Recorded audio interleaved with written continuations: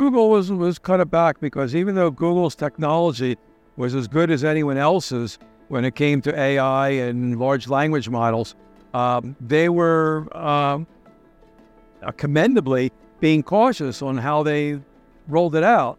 And when Microsoft integrated OpenAI into their technology, and particularly their search engine, Google felt it couldn't sit on the technology anymore and started rushing things out. So like it or not, we're in an AI arms race.